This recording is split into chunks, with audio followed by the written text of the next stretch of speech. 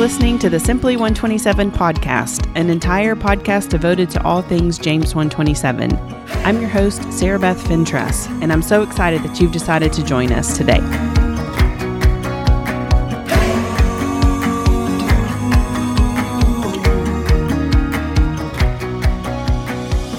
Hey guys, this is Sarah Beth with the Simply 127 podcast. This is actually our first episode. I'm really excited to have my friend Laura Steele with me today. How are you doing, Laura? I'm good. Good. So for the first podcast, Laura is interviewing me so I can tell you a little bit about 127 Worldwide, why we've started this podcast, and why we're passionate about teaching people and taking time to encourage people to tangibly live out James 127. We're excited to have Laura with us today, and we hope today's episode encourages you to come back and listen to all that we have in store with the Simply 127 podcast. Okay, well, let's start with the podcast. So tell us why you decided to do a podcast. Yeah, so the name of the podcast is Simply 127, and actually, little known fact, that was the original name for the ministry, 127 Worldwide. And so we wanted to find a place where people could just tell stories of how people are tangibly living out James 127, like simply in their everyday lives. How are you living out taking care of orphans and widows in their distress? And so that really was kind of the core of it. The ministry is 8 years old now. We have about 300 alumni who have been on trips with us. Wow. They've met partners, and we've been so busy, we haven't really done a great job of keeping in touch with them, keeping them updated, other than, social media, things like that. And so we were like, what's a great way if people want to tune in and catch up, or maybe they're on a road trip and want to just hear what's going on, just want to pick a topic to learn more about with orphan care. And so we started just thinking of ideas. I'm a podcast junkie. I love listening to podcasts. I'm like, let's just give it a try and see what happens. So maybe like all three people that are listening right now are glad that we started a podcast. I love it. Okay. Well, let's start at the beginning of 127. What made you decide to start a nonprofit? It's a pretty big decision. So many people tried to talk me out of it too. So, and I actually would give the same advice. If there's any way you can do what you feel like God's calling you to do without starting something new, I highly encourage people to do that. For me, there were a couple of special situations that I knew God was asking me to. The main one was work with local leaders in countries who already have their own ministries, already had their own plan. So my personality fits really well with that, because I'm not going to come in and be a dictator and, try to control things. I want to be a cheerleader, inspire people, bring my friends along and tell them how they can make a difference in these people's lives. And so I would say that's kind of a distinct characteristic that I couldn't find a lot of orphan care ministries who were completely depending on the locals to take care of orphans and widows and vulnerable people in their communities. And so I met Rose first. She runs an orphanage in a school in Western Kenya, a more rural area, and she had just found the internet. She emailed, I was working for a sports ministry, and she wanted soccer balls and pumps and needles because she was starting a school and she didn't have any way for them to have like physical education. And we tease now that like God really exceeded her expectations when she emailed, asking for soccer balls and pumps and needles, because 12 years later, she's like family to me, and just love hearing what God's doing through her. She has a school, a children's home, a trade school, and she really, the project is called Tumaini, and that's the Swahili word for hope. And she really is a beacon of hope in that community and has just made a difference for hundreds of kids in the last 12 years. So that's kind of how we got started. Okay, so you met Rose, and then how did this ministry actually get off the ground? So I knew I wanted to work with local leaders. I had been in ministry for 10 years previously and just began sharing. I feel like God's stirring this in my heart. I wanted there to be an element of like taking Americans over to see not so much like this gawking at the poverty kind of mission trips that we hear about, but more go see what Rose is doing the other 51 weeks out of the year. She just needs a boost. She needs somebody with a megaphone to just tell stories of what God's already doing there. And God had blessed me with a network of people who were passionate and compassionate about the cause. And it really just started grassroots, like, hey, let's take some people When people come back from the trips, we want to give them the tools they need to educate and advocate in their own circle of influence, churches, schools. Like, who do you know who might be interested in what Rose is doing? And so it started out with just Rose was in Kenya and Jeffrey was in Uganda, and quickly met another partner in Kenya too. And his name is Peter. And honestly, like, it's just been organically growing on its own since then. So people come back, they tell their friends and family, and then we want to raise support, awareness, skill sets, which some people don't think about. Like, how can someone who's passionate about fish farming do orphan care? We have a way to do that. And so I tell people we want to be like eHarmony for orphan care. So we want to match people who want to help, but maybe they don't know how or what to do or who to trust. We're like, hey, we know these people. We've been in their homes. We know their families. We trust the work that God's doing through them.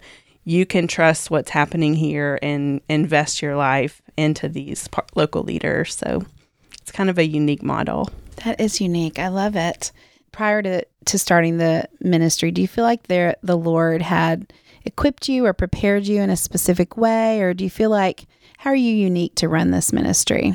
I do. I feel like my personality is, like I said, not really a dictator kind of personality. I'm kind of a laid back, like, yeah, let's try this and see what happens. And if it is a total flop, it's not that big of a deal. I'm not going to lose sleep over it. So I think even from elementary school, I remember kind of like in Girl Scouts, I won the laid back award, like in the 3rd grade. So I think like things like that, just about my personality. But then I do think, like, when I think about, just ways that God has written my story, even ways that I wouldn't have chosen, I'm never married, and I always thought, that would be a huge part of my life. Like, I would be a great wife and a great mom, and I was just, growing up in the culture that I grew up in, I just assumed I'm from Kentucky, so if you're 21 and not married yet, something's wrong with you. And so I think that was just kind of a journey of, this might not be, like, Jesus never got married, Paul never got married, like, being okay with this prolonged singleness, but I didn't really view that in a way of like, maybe God was just giving me a heart for the widow, who, I'm not comparing my life to a widow's, but she's the head of her household. She's responsible for taking care of things that, she's the only one. The buck stops with her. Mm-hmm. And the same thing with orphan care. I think, again, I'm not saying that I'm an orphan. I grew up basically in the Cleaver household. But my mom passed away when I was in my early 30s, and just that being able to relate to that grief and that loss allows me to minister to an orphan in a way that I couldn't when my mom was still living. And so I think God does the same thing for all of us. He prepares us to be able to live out the call that He has on our lives in a very unique way. And I think being able to appreciate those things, even though I don't like them, they're not the way that I would have chosen. But it's part of that, just living with an open hand of, God, I say yes to you, whatever you have for me, and just trusting that His way is best and that He knows what's best. And it hasn't always been easy, but I do feel like He's prepared me to lead this organization well. Yeah, that's beautiful. Now that we've introduced you to our ministry, I'd love to share with you some details about the work that we do to care for orphans and widows around the globe, and how God can use your involvement to forever change the trajectory of your life as well. So tell me, there are things that you see in this ministry as you travel around that some of us we only see, we only read about maybe or see on TV. We've never experienced the kind of tragedy and really the loss that you see sometimes when you travel to these different areas where there are lots of hungry children and children not even clothed, and orphans, and sickness and disease and death. Yeah. So you experience this and live this. How do you kind of reconcile that in your daily life? That's a good question, and it's a loaded question. Okay. I don't always do it well, just to be honest. Another thing I've learned through 127 is just to be honest and transparent with where maybe your weak spots are. And so something else that God is growing inside of me is just this desire to advocate for people to take sabbatical, to rest, to process, to take the time to process things that you're seeing and things that you're experiencing. a couple of episodes down, we're going to talk to a friend of mine who studies compassion fatigue. And it's this idea that after you see so many hard things, you just get used to it and you expect bad things to happen, because when you're helping kids in Africa, kids are going to get sick, kids are going to pass away. And that was a really hard concept for me. I want to try to fix everything and help everybody. And about a year and a half ago, I just reached a point of, this isn't fun anymore. Like, the joy of ministry had gone because I wasn't taking time to rest and process. And we live in a fallen world, and it's these things that you know and that you hear the Sunday school answers, but really, seeing kids pass away, that's a reality that I've seen. And I didn't really have a category for that from, like I said, growing up in the cushion situation that I live in.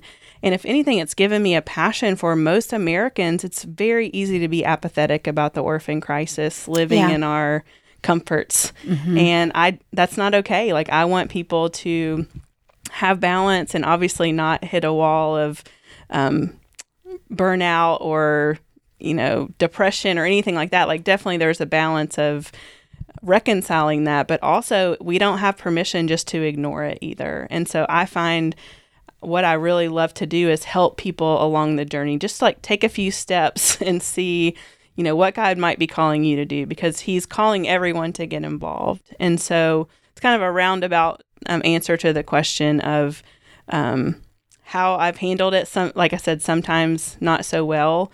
In general, trusting the local people that are there. They're making the best decisions they know how with the resources that they have. And then trusting in the sovereignty of God, that I don't have to figure it out. I don't have to be in control. I have to be obedient to what he's called me to do. And some days that's easier than others. But that's the honest answer. That's so good. Thank you. That's so good. So let's say I am listening to the podcast and I haven't previously been involved with orphan care and I want to get involved. What are some practical things you would share with me or tell me to do, some first steps? Yeah. Another great question. So I tried to kind of line up the guests who are coming in the coming weeks, that there are so many different avenues and different areas that you can take. So I want people to be educated, to know you don't have to adopt a kid from a remote village in Africa to do orphan care. Like, there are ways that you can get involved, either by helping your church community, raising awareness, advocating. I want to have resources on a website for people who are just interested. I would say a great place to start is just reading and coming up with a theology. We call it the theology of orphan care. Like, why did God talk about orphans and widows and vulnerable people all throughout Scripture? What did he say? How does that affect how we're living in today's world? And so I think just reading and studying, talking with friends, we have some books that we could recommend to people who are just getting interested. But the thing is, God does have something he wants you to do in the realm. And so it's kind of up to us to keep walking obediently until he shows us what that is. I love that. I love that you don't have to adopt a child to be a part of the solution. Mm-hmm. That's so great. Okay, so good. I'll just speak on that a little bit more as a single person. I've actually attempted to adopt internationally from Uganda, and I've attempted to do foster care, even respite care. And for the craziest reasons, whenever I've done that, God has clearly shut the door. And it's been frustrating for me because I'm like I said, I really feel like I'd be a good mom, and I would love that to be part of my story one day. But for now, I think a couple of years ago, I just kind of realized that I can help more kids now if I don't have kids under my roof as a single mom.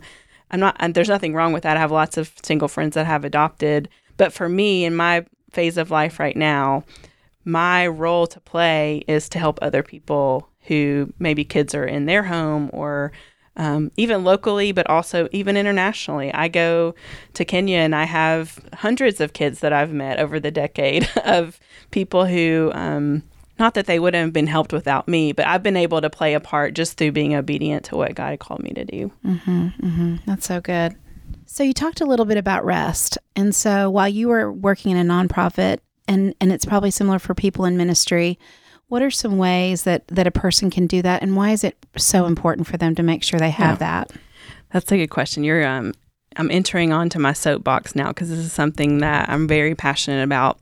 So I think something that we get wrong in the Christian community is offering a sabbatical as a last resort after someone has had a moral failure or they hit the wall, they hate their job, they're depressed, fill in the blank, their marriage is in shambles, whatever it is. We're like, oh, well, go take a sabbatical. But we haven't trained them how to properly rest, to some kind of guided, not that it has to be like a step-by-step process or anything like that, but it's like, it's the last resort, just go take a break and come back and be healed. And I think that's not how Jesus did it. Like he, through the, in the midst of his ministry, he went away. He got away from the crowds. He spent time with the Father. He brought his friends in to pray with him and for him. And I think that's something we just don't do well, especially in evangelicalism today. And so that's something that for me, hitting the wall about 18 months ago, became passionate about. Ministry leaders need to rest as they go so that they do still have the joy of ministry. They do still have that time with the Lord to kind of affirm the calling that God has given them. And that sabbatical is not something that we put a Band-Aid on after something drastic happens. Like, let's work preventatively and allow people to just be healthy in ministry and enjoy what God has called them to do, knowing there are hard seasons, but in general, a sabbatical should be as you go, not the end of the rope. Yeah, that's good. Okay, so you've got Simply 127 podcast, and then you've got 127 Worldwide. What's the difference between those two? Okay, so I would say they're affiliated, but they're not the same. 127 Worldwide is the nonprofit ministry. We're 8 years old, and we connect and equip the global body of Christ to restore hope to orphans, widows, and vulnerable communities. We wanted Simply 127 to be a place where just the everyday Christian could come and learn, have a resource about foster care, adoption, hear inspiring stories of people who are tangibly living out James 1:27. We will have some educational points about, there are some differing opinions about short-term missions when you're dealing with orphan care, about orphan prevention versus orphan care, some different just kind of nerdy topics that we'll definitely address too. And then also these ideas of compassion fatigue and self-care as you're taking care of orphans and widows, as you're living obediently to what God's called you to do. What are some steps that you can take? So that the podcast is kind of a catch-all. For a lot of different purposes, we do want to raise awareness for the ministry and what God's doing through 127 Worldwide. But I don't know what God's going to do with the podcast. This is another way where I'm just taking some steps of obedience, and we'll see what happens. Well, I love the way you trust the Lord, Sarah Beth. It's been fun visiting with you. Yeah, thanks so much. Hope this has been informative. I can't wait to switch back because I'd much rather be the one asking the questions. Thank you so much for helping me introduce our new podcast today, Laura. Thank you. Check out our show notes at 127worldwide.org/Simply127 podcast. And tune in next time to learn how others tangibly live out James 1:27 every day.